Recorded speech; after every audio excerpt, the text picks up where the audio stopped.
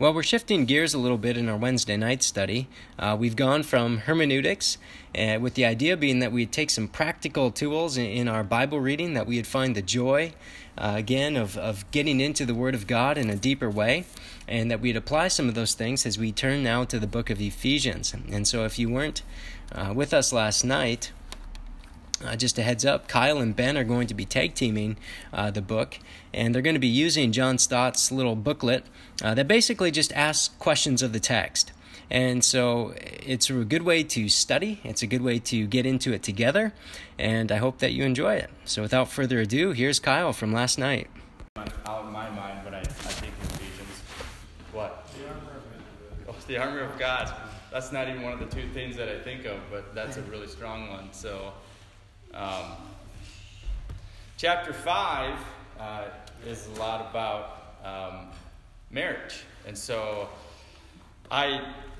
for whatever reason, I like to pick on that chapter a lot and whenever I give a sermon too. And so that's one of the things that I think of in Ephesians. And then also it's about grace and not works. It's about this faith, this grace that God gives us through faith and not works in chapter 2.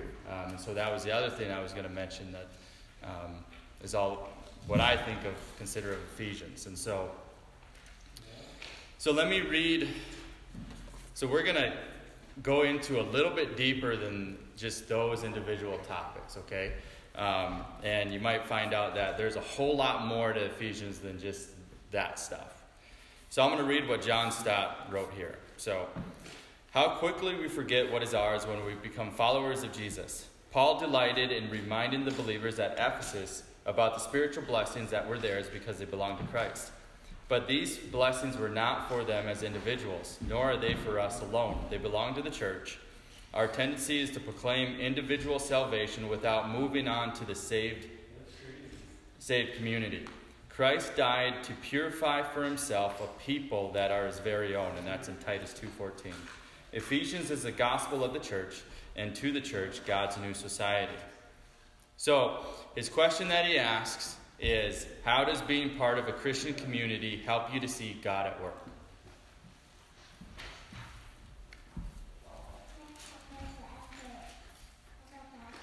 How does being part of a Christian community help you to see God at work? People are more often to share what the blessings are that God has done in their life amongst fellow believers to the people at church on Sunday, stuff like that. So you actually more freely talk about how you've been blessed by Christ. Right. Yep. Is that for all churches? I don't know about other churches. Well, I was just going to say, I think that's a really healthy activity within good churches, but there's probably a lot of churches that are almost closed off to sharing feelings and stuff like that and what God has done in our lives. So, Jacob. I was a patient. I had to learn how to be patient. Sometimes I really struggle with that. Right. That's just what Rhonda was talking about. We can share weaknesses to one another and know that none of us is perfect, but we have a perfect Savior. So, what else? How does being part of a Christian community help you to see God at work? To see the different gifts that God's given people. Yeah, absolutely. Because we're all part of this body of Christ. We're all... Paul's metaphor of the body. Yep. A different part working together for the glory of God, right? We're in the encouragement of one another. And so that's really important. Yeah, you bet. Okay, let's read. So, in this first part of Ephesians, Paul addresses some of the benefits of being part of a community, a Christian community, and helping see, of noticing where God is at work. So, Ben, would you read Ephesians 1, verses 1 through 10? Paul, an apostle of Jesus Christ by the will of God, to the saints who are in Ephesus and faithful in Christ Jesus. Grace to you and peace from God our Father and the Lord Jesus Christ. Blessed be the God and the Father of our Lord Jesus Christ, who has blessed us with every spiritual blessing in the heavenly places places in Christ, just as he chose us in him before the foundation of the world, that we should be holy and without blame before him in love, having predestined us to adoption as sons by Jesus Christ to himself, according to the good pleasures of his will, to the praise of the glory of his grace, by which he made us accepted in the beloved.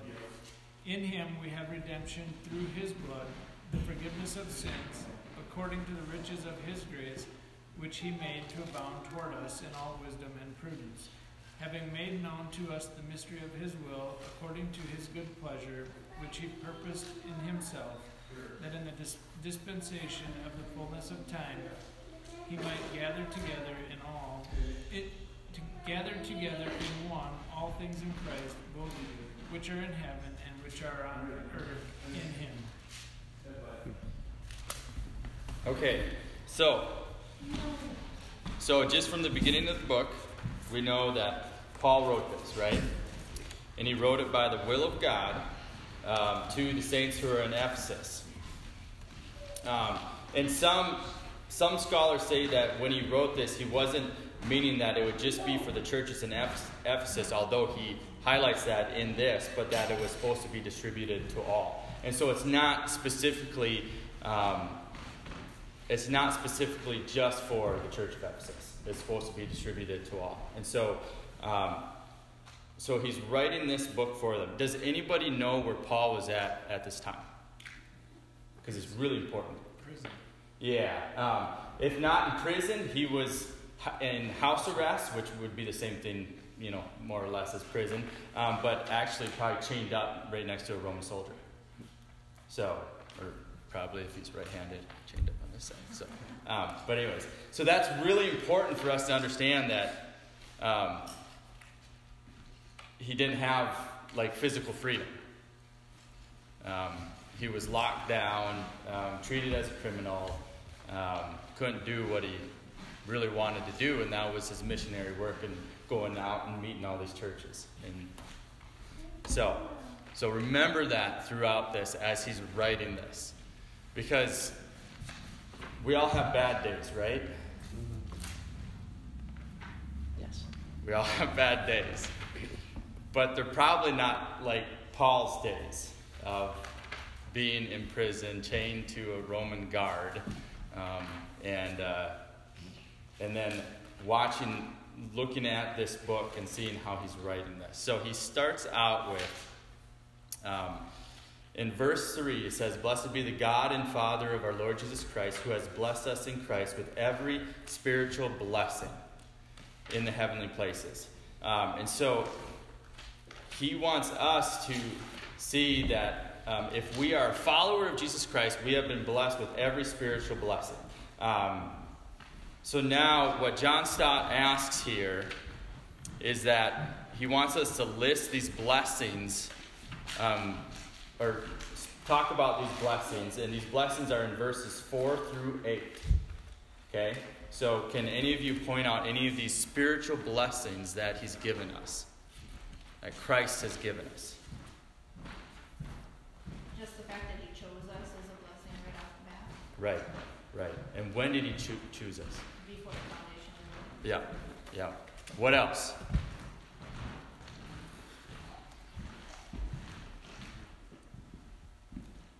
We've been forgiven our sins. Yep, forgiven of our trespasses. What else?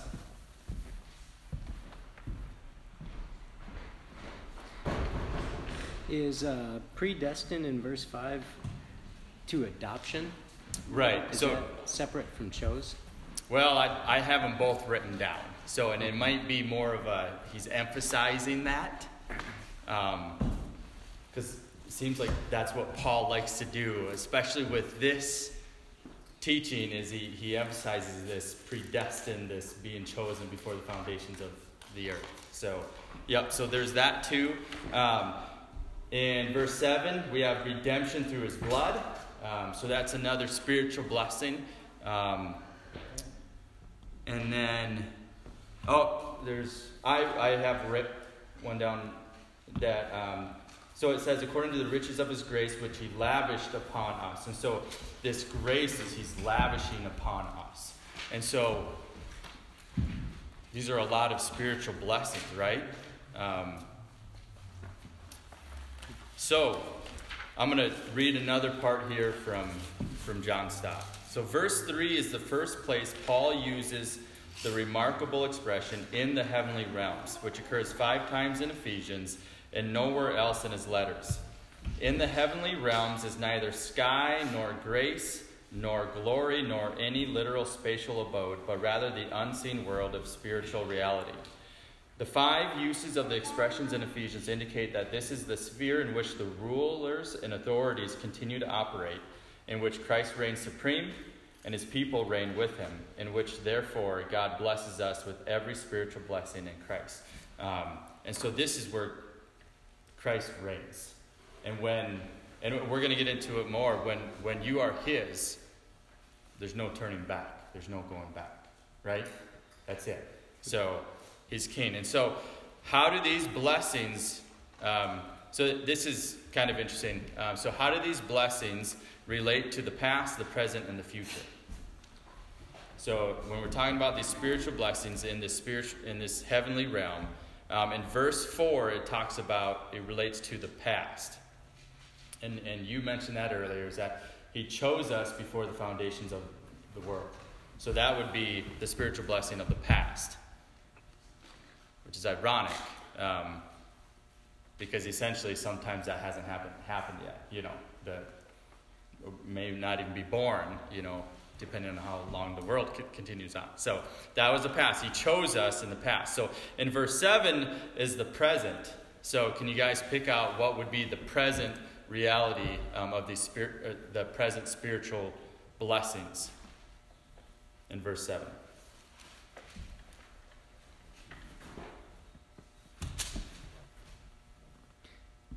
Redemption and forgiveness? Yeah.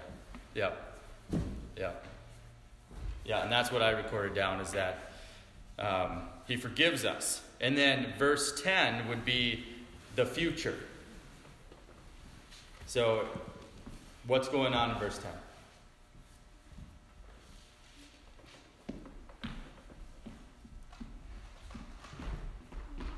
So what I kind of wrote down here and recorded is that in verse 10, he unites us. And that will be the future of when he unites everything underneath him. Okay? So verse 4, he chooses us. Verse 7, he forgives us. And then verse 10, he unites us. And this is all through that wonderful work of Jesus Christ. So I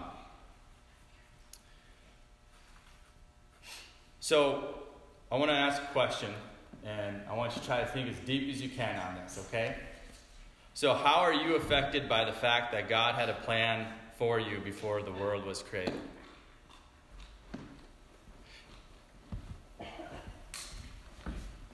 How are you affected by that? That he knew you? He chose to save you? I don't think I'm even capable of imagining that. Yeah. I mean, we're just so small compared to what he is that it just, I don't know if I can even get my head wrapped around that. Right. The church isn't plan B, or I'm not plan B. That's what I think it's not that I'm the center of salvation. That's not the point. But before sin even was, God knew someday Clint Huber would be his. Yeah. So you're on purpose. Yeah, exactly. Yeah, it's purpose. Yeah. It's identity. Yeah. Your purpose. So what doctrine are we talking about when we're discussing this? Election. Doctrine of election. Yeah. And we're gonna take a sidestep from this study, and we're gonna just look at the doctrine of election, because I think sometimes it's a hard one to understand. Sometimes it's a hard one to defend. And so we're going to look at it and see if we can help out with that. So the doctrine of election is that God made a predetermined choice to set his love on us and establish a relationship with us. So, predetermined. So, in essence, choosing us before the foundations of the world. So, predetermined. He was going to choose us and set his love on us and establish a relationship with us. We have the doctrine of election that Paul is talking about right here, because he continues talking about it later on in Ephesians as well. Can you think of any other passages within the New Testament that he touches on the doctrine of election and saying that this predetermined choice? And we're probably going to get into that, but any books in particular? Romans is a big one, yeah. So, and I believe it's mentioned in Titus as well. So we have a lot of New Testament books that talk about doctrine of election, but did it exist in the Old Testament? Oh, yeah. Okay, so let's look. Yes, go. But we also have the mystery that was made known of his will. So it's part of it, like it was there, but it was also part of the mystery that was revealed in the New Testament. Right. Yeah, which mine has set forth which he set forth in Christ as according to the purpose. Where did I just lost my place. Sorry. Making known to us the mystery of his will according to the purpose which he set forth in Christ as a plan for the fullness of time. So Christ is this unfolding of the fullness of time. Some of that mystery is being revealed. So what about when we think of creation, before we even start diving into any of these other Old Testament things? Because when we talk about the doctrine of election, we're saying that God is sovereign, right? I mean, that is the end result of everything about it is that God is sovereign. There's nothing that happens that he doesn't know about. Everything is essentially, I don't know if you want to say guided by him or in control by him.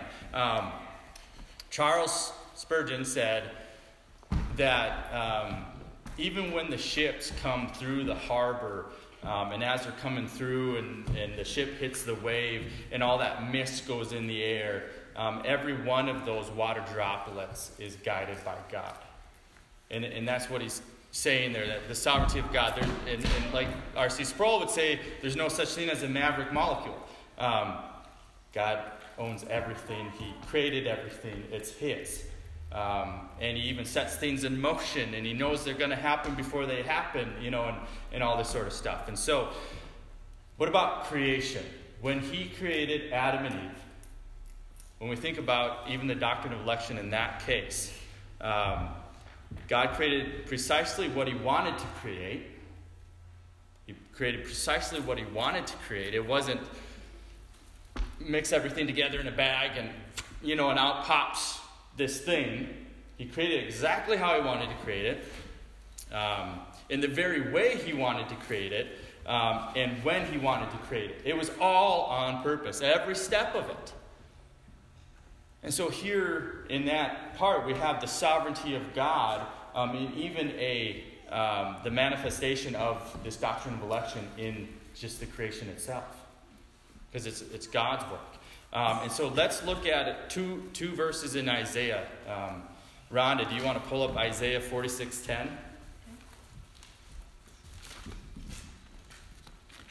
And then Clint, can you do Isaiah 55:11? Mm-hmm.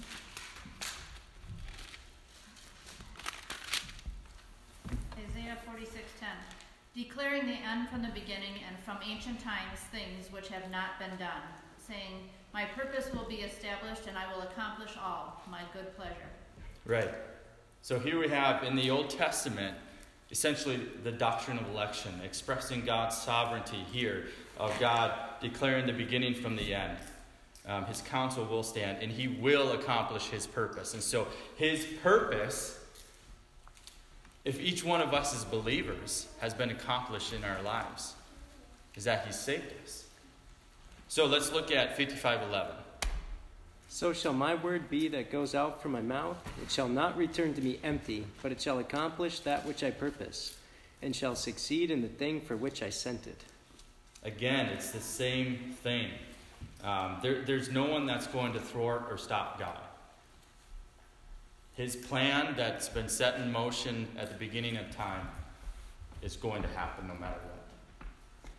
And so there's no, like we said earlier, if you're saved, it's on purpose. It wasn't an accident. It wasn't that somebody just spoke enough gospel into you and you're saved. No, that was set in motion before the beginning of time. So, before the foundations of the world, it is on purpose. All right, so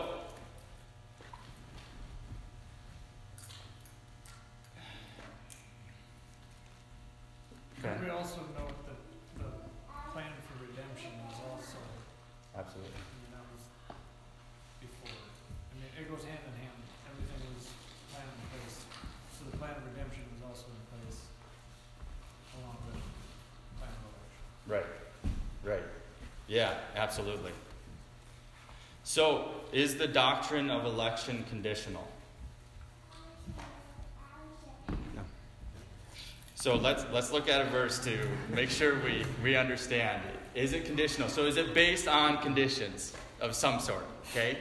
I keep picking on the same people. I don't know. Larry, do you got your Bible on your phone? Of course. Okay. Do you want to look up Deuteronomy chapter 7, verses 6 through 8?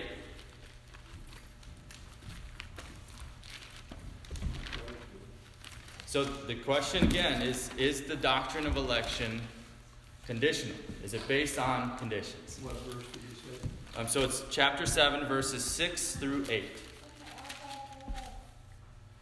Okay. For you are a holy people to the Lord your God.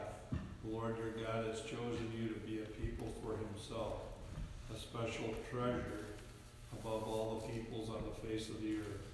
The Lord did not set his love on you nor choose you because you were more in number than any other people, for you were the least of all peoples. Through 8. Yes, please. But because the Lord loves you, and because he would keep the oath which he swore to your fathers, the Lord has brought you out with a mighty hand and redeemed you from the house of bondage, from the hand of Pharaoh, king of Egypt. Okay, so why did God choose Israel? Loves them. There's no conditions, right? He just chose them. Said, "You're my people." And there we have essentially the doctrine of election unfolding right there. It wasn't based on anything that Israel did. In fact, he says that they were the fewest of the peoples, the least of the people. But he just decided to choose them. So we're going to keep building on that, okay? We're going to keep building on that because this is really important for us to understand why is this so significant for us and why we should be just overjoyed by that, okay? So there's the doctrine of election existing in the Old Testament, okay? So let's look at some passages in the New Testament. Clint, can you do John 15:16? Yep.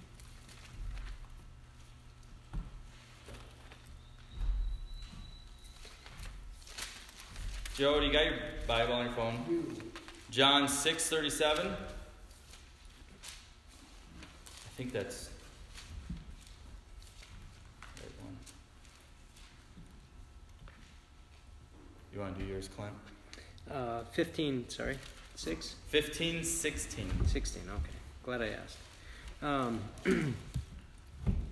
You did not choose me, but I chose you and appointed you that you should go and bear fruit, and that your fruit should abide, so that whatever you ask the Father in my name, he may give to you. Okay, so the important part of that is you did not choose me, but I chose you. I chose you.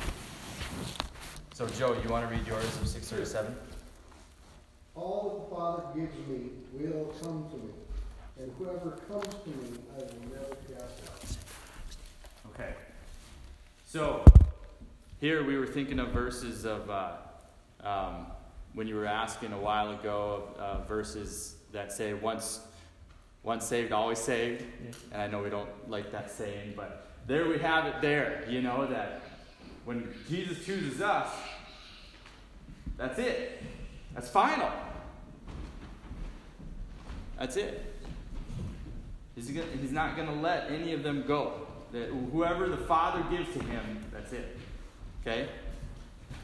And then I'll read, there's one in Acts 13:48. Okay. So this one is just a little bit confusing, but so 13:48 says, "And when the Gentiles heard this, they began rejoicing and glorifying the word of the Lord. And as many as were appointed to eternal life believed." So the part of that is appointed to eternal life believed. And so again, here we have this choosing that once Jesus chooses you, when that choice was made prior to the foundations of the earth, it's fine. It's done. So, can I ask a question? What about free will? Do we have free will? I can't fly. I'd like to. So, what do you mean by that, Joe? Well, I can't do everything I want. Yeah. I can't dunk, and my will's really limited to my capabilities, for one.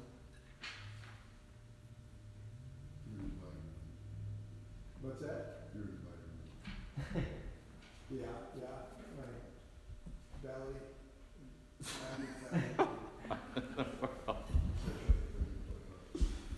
There we go. I was just reading for class in Augustine's Confessions. He wants to believe.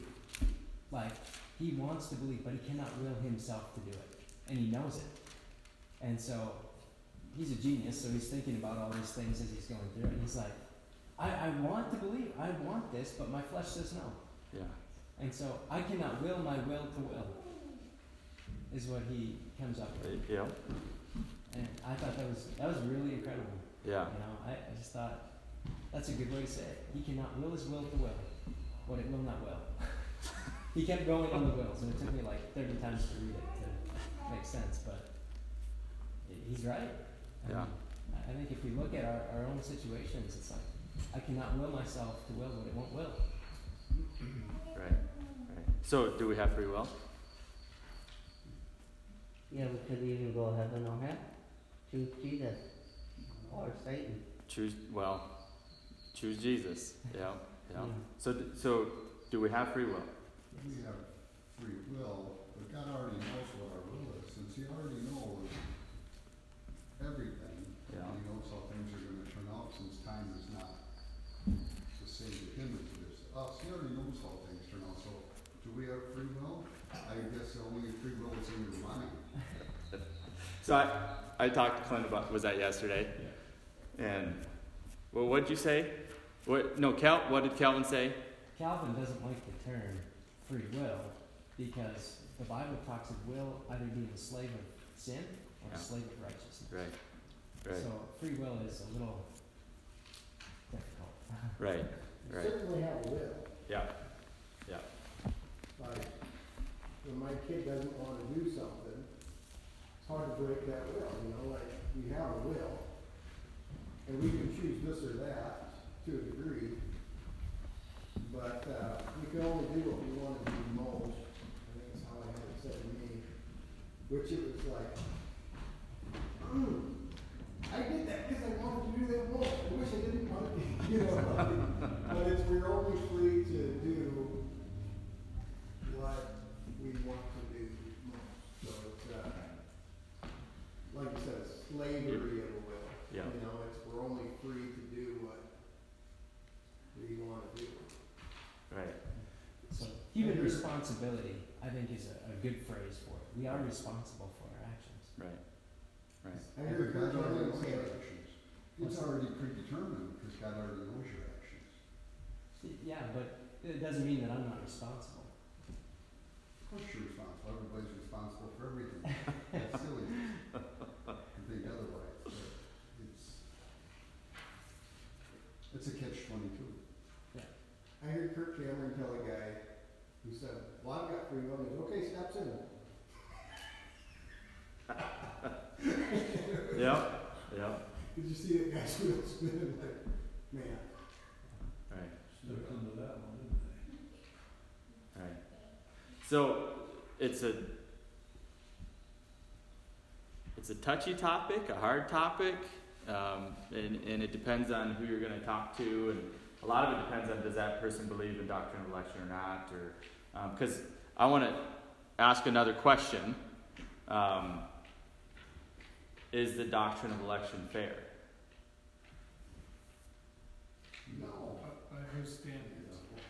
I just asked the question. I just want to have that discussion because I'm just gonna. You guys talk about it. So.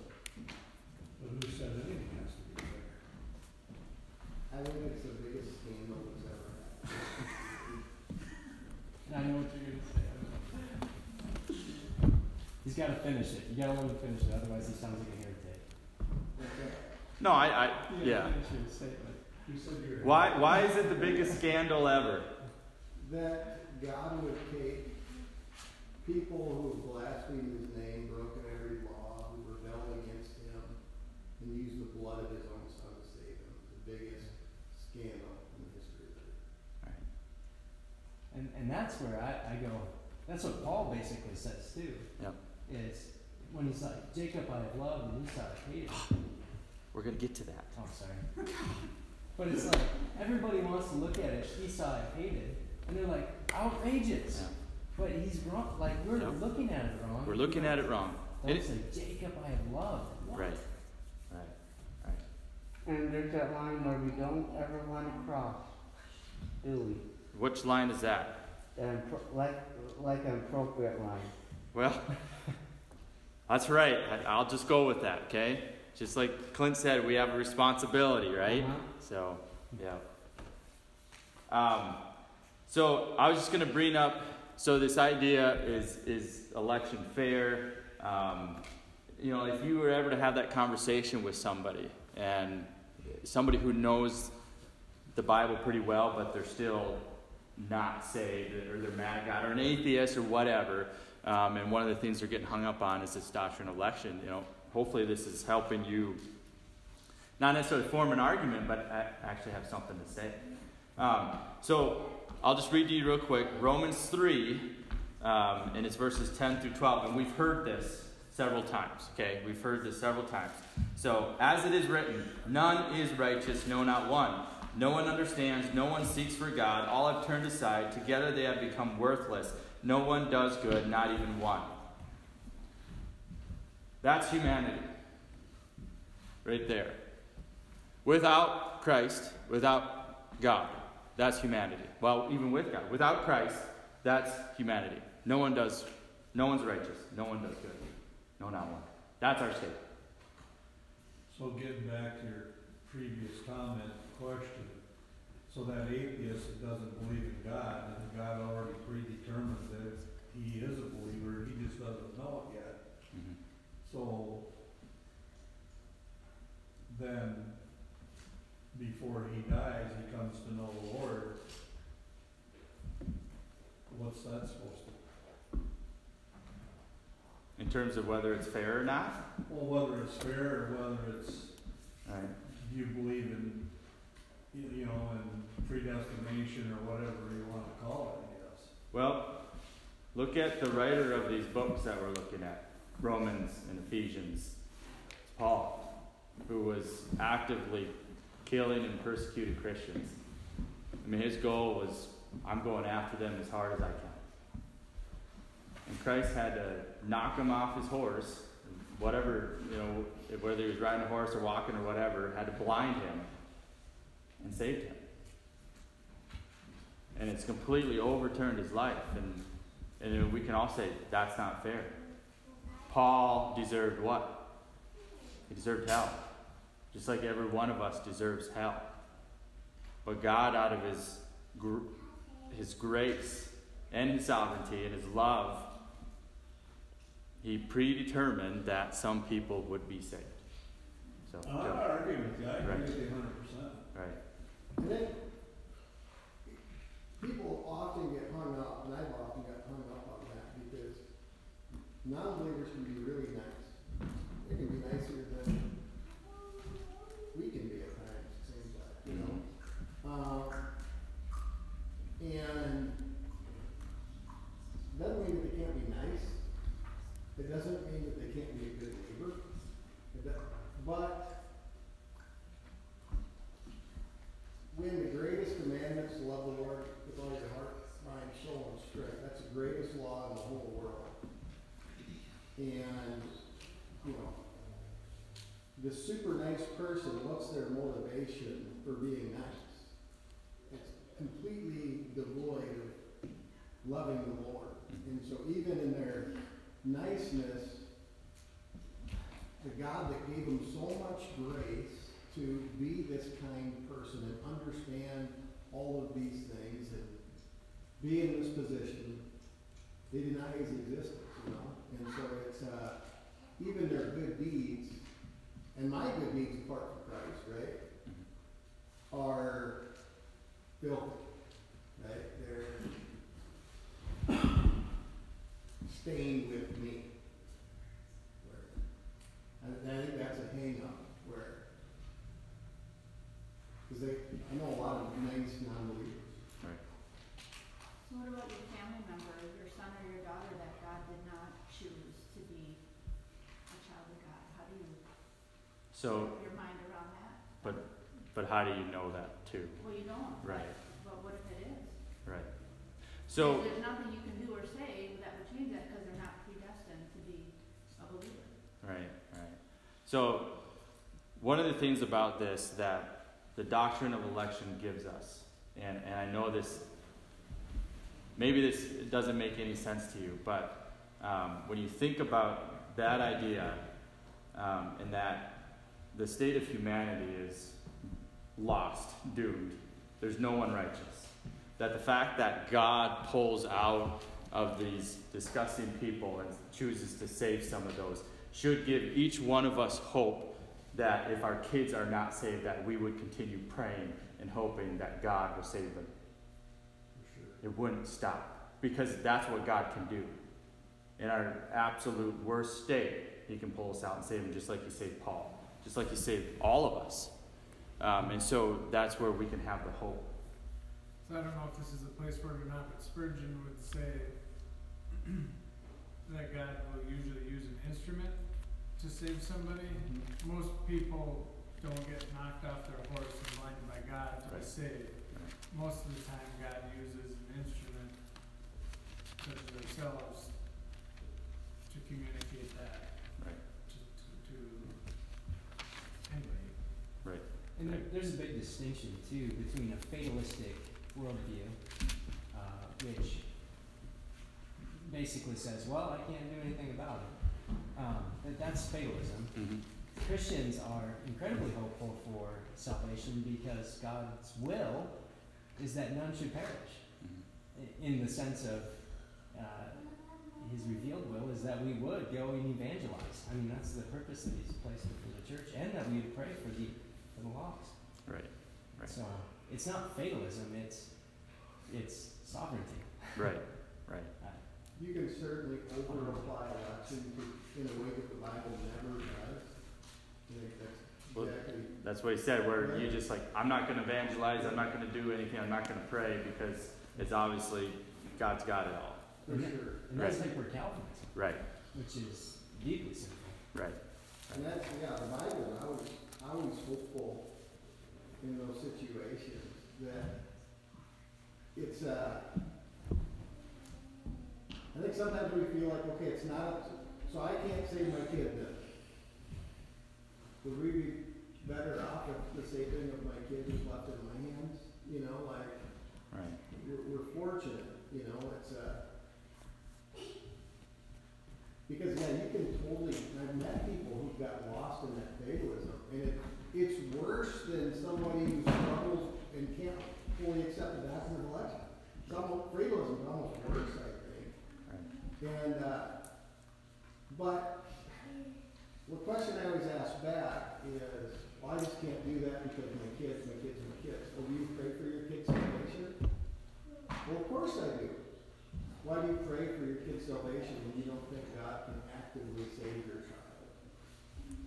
that's what it all comes back to, is he can do it. So he can pull us out of whatever we're in, the most disgusting sinner, and save them. And he does it all the time. So then we have the hope that even if our kids are lost, we can see them living a lifestyle that's just absolutely horrible, and it hurts us so bad when we see them and see everything that they're doing. But yet we can have hope in this God, this suffering God who has all the power in the world to save them. And so we continue praying, we continue being obedient to his will. We get on our knees and we cry and we beg, and we continue asking. I mean, that's the hope behind the doctrine of election. So I also find it interesting that modern missions was created by people that hold to the doctrine of election. yeah. William Carey, the father of modern missions, was a deeply committed man to these doctrines that we're talking about in Ephesians here. Yeah. And for him, that was the hope. When nobody was being saved in India for, 3 years? Or was it 7? I forget. 7? And he stayed. Yeah. Like, Yeah. man, I don't like to do something for 7 days if I don't see results. So, for 7 years, I mean, what you're saying is so true. Right. Yeah, But God's even- going to save these people. But even here within this church, when we think about that some of these missionaries went 7 years. Bruchko was 6 years. I don't know if you believe in doctrine of election, but some of these, it took a long time before they saw anything, but they remained faithful and steadfast to the Lord. And that's one of the things about believing in this doctrine of election. We know that we need to be obedient to God, but it's up to him to change hearts. It's up to him to start revealing his word to people. We just have to express it and show it. And it's never an excuse not to be nice or faithful in evangelism. Right. So, that's an awesome thing about this. What they told William Carey is God will save the heathen when he's good and ready. Yeah. He'll do it without you. That's what they told William Carey. Huh. Yeah, he was being cursed as he left Yeah. by his country. All right, so let's look at one last passage, and I know we beat this to death, but we're just going to look at it so that everybody realizes where it's at. So it's the Romans chapter 9, verses 6 through 26. And I'll read that for you. So this is, it almost seems like Paul's having an argument, okay, of this doctrine of election. Okay, so let me read through that. But it is not as though the word of God has failed. For not all who are descended from Israel belong to Israel, and not all are children of Abraham because they are his offspring. But through Isaac shall your offspring be named. This means that it is not the children of the flesh who are the children of God, but the children of the promise are counted as offspring. For this is what the promise said. About this time next year I will return, and Sarah shall have a son. And not only so, but also when Rebekah had conceived children by one man, our forefather Isaac, though they were not yet born and had done nothing either good or bad, in order that God's purpose of election might continue, not because of works, but because of him who calls, she was told, the older will serve the younger. As it is written, Jacob I loved, but Esau I hated. What shall we say then? Is there injustice on God's part? By no means. For he says to Moses, I will have mercy on whom I have mercy, and I will have compassion on whom I have compassion. So then it depends not on human will or exertion, but on God, who has mercy. For the scripture says to Pharaoh, for this very purpose I have raised you up, that I might show my power in you, and that my name might be proclaimed in all the earth. So then he has mercy on whomever he wills, and he hardens whomever he wills. 26, yeah. You will say to me then, why does he still find fault? For who can resist his will? But who are you, O man, to answer back to God? Will what is molded say to its molder, why have you made me like this? Has the potter no right over the clay to make out of the same lump one vessel for honorable use and another for dishonorable use? What if God, desiring to show his wrath and to make known his power, has endured with much patience vessels of wrath prepared for destruction, in order to make known the riches of his glory for vessels of mercy, which he has prepared beforehand for glory, even as whom he has called, not from the Jews only, but also from the Gentiles. As indeed he says in Hosea, those who were not my people I will call my people, and her who was not beloved I will call beloved. And in the very place where it was said, to them you are not my people, there they will be called sons of the living God. I know that's a lot there, but it sure seems like Paul is defending this doctrine of election right there. Why did God choose Jacob over Esau? Because he has every right to do that, since he's the potter. And God will have mercy on whom he chooses to have mercy, and compassion on whom he chooses to have compassion. I think it's interesting too in verse 20, after he says, "Who you will say to me then, why does he still find fault? For who can resist his will?" You know, like, okay, finally he's going to answer this, and he doesn't, because it's beyond human comprehension. Right. And he just goes on to say, "But who are you?" Right. And Paul doesn't have to. What he's got is a plausible argument. But his frustration is people are arguing with God, and I just think of like some little puny guy who couldn't find his way out of a paper bag, point his finger and say, "You're going to do this right now." Yeah. And the big guy goes, "What about?" Right. His answer, "What if? What if? What Right. if God?" And then he gives a plausible reason that makes sense, right? What if God? And he gives a plausible reason. I think it's 22. And what if God? And it's like, man, I've been there, Paul, up at night, wrestling with the passage, wrestling with the truth, the deep truth. And it's too big for me. But these people have to be helped. They have to be helped. And so, just remember you're small. It's kind of. Right. And like we said earlier, the unfair thing is that anyone would be saved. I mean, that's the unfair thing. So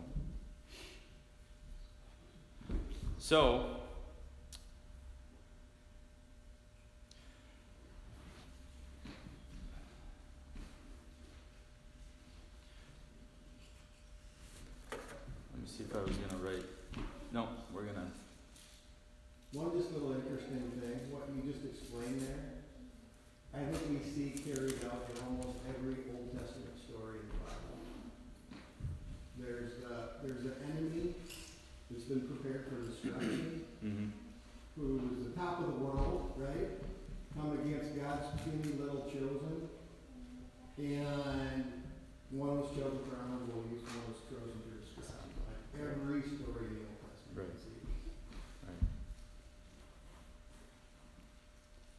Yeah. Speaking of your Yeah, I was to say we've been dealing with all of that, and then God choosing Israel, whatever for. He's speaking to Israel. I'm still stuck on that. I don't know why. And teaching him his law and all that. Yeah. Not everybody gets that. Right. That's a blessing. So that no other nation had. That's one thing. All other nations with their pagan gods, they had to make up rules of what they thought their God would want. Here we had a true God that gave them the law, to where there was no guessing. There was no, what would this God want of me? And, we may look at these rules and think like, geez, God's ruining all our fun or whatever, but that's not what it was then. This was the only God that of the people who knew exactly what their God wanted. So, like my aunt, that I don't think I told you guys about this, but my aunt got hit by a cow really? 10 days ago, and 2 broken ribs and punctured lung. It was really scary. she okay? Yeah, she may have to have back surgery someday Oh, really? to fix her tendon. Because the cow came up right in the header. Seems scary. So we've kind of addressed this question a little bit, but I wanted to ask it again. So how does the doctrine of election affect our relationship with each other? So maybe I can ask it with each other within this church. When we see, because remember my first question that I asked was, how does being part of a Christian community help you to see God at work? So think of that question, Christian community. So how does the doctrine of election affect our relationships with each other?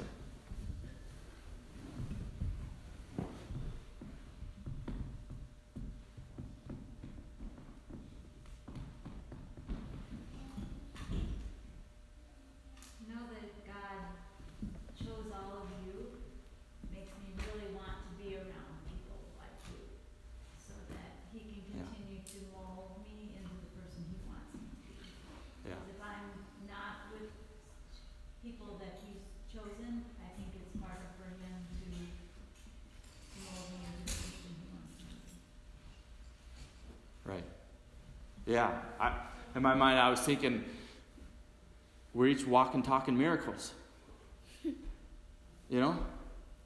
I mean, this is great. Every single one of us that's saved, it's a walking, talking miracle. Blessed by God.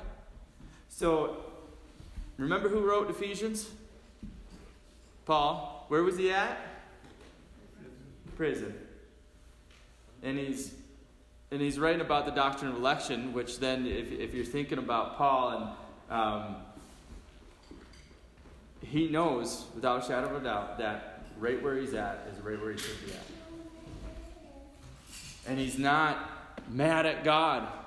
He's not crabby at God, saying, why did you put me here, chained up to this Roman soldier? Why?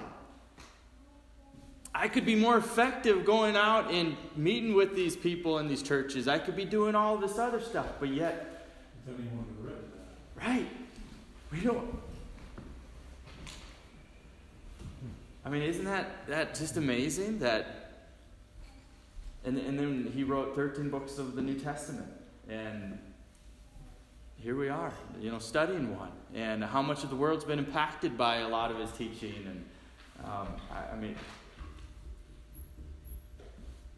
But yet we don't see Paul saying, why, God, why? I'd be better off doing other things, And so, within our lives and whatever we're going through, like we said, when we have kids that aren't saved or lost their job, marriage falling apart, or whatever, if you're a walking, talking miracle, man, you got so much to be overjoyed with. You might have some sin you got to deal with, maybe, but you're a walking, talking miracle. God chose you. He had you in His thoughts. The hairs on your head are numbered. Even the gray hairs and the less hair, Not a sparrow falls without Heavenly Father knowing it. This is... Did you just compare Ben's hair to a sparrow? Sorry, no.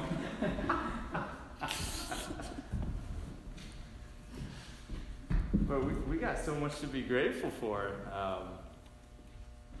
I've never thought of that question of how it impacts us one another, but what about loving what God loves? And so if I'm like, okay, here's a room full of Christians, and I have a disagreement with one, all of a sudden, I'm not loving what God That's a good point. particularly loves. And so what does that say around that? Right. I think he gets into unity in Ephesians. I haven't heard it from him. Yeah, and I mean, we didn't get very far, but yeah, that'll probably be next week's or later on. I'd say also how it affects us as a community. The doctrine of election should destroy any pride in us. How can we look down at their noses at people who are saved 100% by the grace of God? Right. And should be patient and should be the kindest people on the planet, that understanding that He, according to His plan, would reach down and grab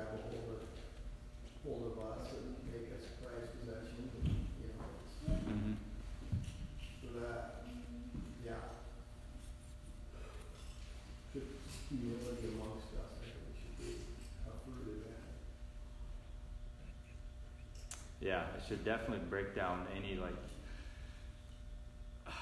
I don't know if it's personality type of barriers between us, or because like both of you said, it's God chooses who He wants to save, and obviously He loves that person, and so even if they're different, whatever barriers that He had between that person should go down, and our common belief, our common faith in Christ should unify us. So, yeah. So, one last thing, since we got a little bit of time. So, help me out with this kind of thought process, okay? Well, and maybe I'll just explain. There's kind of two different, maybe there's more than this, but two different prominent views of election, okay? There's the doctrine of the unconditional doctrine of election, and then the conditional doctrine of election. Okay, and I'll just explain to you. I won't ask you, but there's this belief that I've held on to that got ejected not too long ago. That God. So this idea that God has predetermined people that are going to be saved. But that He looked into the future and saw that this person's faith and this person's actions and decided that, yep, that person is going to be saved or whatever, okay? So He looked into the future and saw that. And that's how He made the predetermined choice. Do you think that's correct? No. Why? Because He already knew what He wanted done. Right. Right. If you think about that, so He looked into the future to see what He created was going to be. Right. That He formed, right? And He, yeah. And then that's what, He made us. Where I think if you think very hard at that, it doesn't really change. I don't know. He knew what the end result was before He did it. Yeah. But that view right there is based on conditions, right? That go ahead. Flips the script, right? To say, oh, God's dependent upon me. Yep, that's right. Not I'm dependent upon God. Right. Oh, God had to find out what I was going to be. Yeah. How curious He must have been looking at me. Yeah. So I believe this is kind of more or less the Arminian view of election.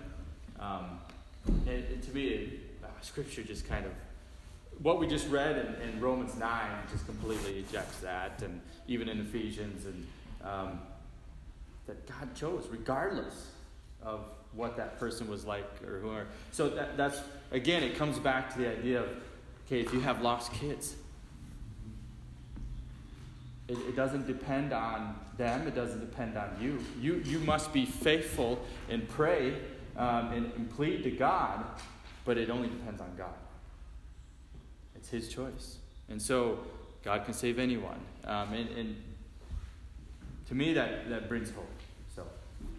So that's the conditional doctrine of election, and then the unconditional is what we've been talking about. That just God chose. So. All right, so that's all I have for tonight. So is there any questions? I got one. I don't know if he mentioned this in that book or not, but verse 4 and between 5, when Ben read it, he attached in love Yep. to verse 4. Yep. The ESV attaches it to verse 5. Yep. Which one's more correct? I looked in the Greek because I was curious. Yep. And there's a comma after in love, which makes me think it should be connected to verse 4. But there is no commas in the original Greek. It's all capital letters squished together. So that's a interpretation somebody made way back when. Right. Right. And then, so I didn't know if he mentioned something, and I was curious. he doesn't mention anything in that. But when I was studying for this, I was reading up on some articles, and that's what they talked about. And the scholars said it really doesn't matter whether you put it at the end of verse 4 or put it at the beginning of verse 5. So, and that's what they kind of came to the conclusion that, it kind of can be interchangeable. So that's. But I find that Chuck Missler wrote a book against Calvinism, the position that we've kind of been discussing. He called it "What Love Is This?" And he basically said how monstrous a God that would choose some for salvation and some for destruction, and in love he predestined us, or he chose us in love. It's right. Like, there is love there, tons of love. Right. God's love, not man's love. I think it's interesting, conditional versus unconditional election. Southern Baptists, we got them both, within our denomination. Mm-hmm. And, get to go to the Dakota Baptist Convention and eat with these pastors and talk with them and get into it a little bit. And, like, take Buck Hill, for example. I couldn't love that guy anyway, right? And you get into it, he is so afraid of becoming fatalistic. He goes to an unconditional or conditional election type way of thinking. I think lots of times it's an overreaction to becoming fatalistic. But Buck's right in the way that a lot of people who believe in unconditional election are wrong. He believes what he does every day matters. That waitress he tells about Jesus, that has eternal implications. And he's right on it. Mm-hmm. And we're wrong if we don't. Right. And so, where I disagree with him, and I think he's wrong. But he's so right in this fight against becoming fatalistic. And that's what I found from so many of the people within the Southern Baptist denomination that struggle with unconditional election, is an overreaction because they don't want to become fatalistic. And he's a member of Sovereign Grace now, so. Yep. He's out of his way, but.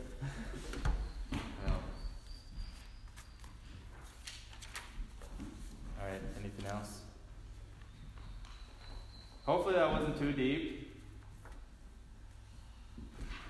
You always pick the easy stuff out. Well, who picked Ephesians? John Stott did. John Stott did. Okay. Well, we pray. That's great. Heavenly Father, I thank you for this scripture, Lord, and this body of believers, and that we are each walking, talking miracles, and we should be overjoyed at that, and that should impact our lives as we have relationships with lost people, and also relationships with other believers and within this church, that all of our pride should just go away, knowing that we were chosen not based on any quality of ourselves. What a blessing that is, that you have granted to us, Lord. And Father, I pray that we would contemplate that through the rest of this week, that your Holy Spirit would be working in our lives and showing us that there is always hope for a lost soul, no matter how steeped into sin they are, and that you're a God that can conquer anything, and we should have believe in that. We should have faith in that. And so help us to be like that, Lord. We ask this in Jesus' name. Amen.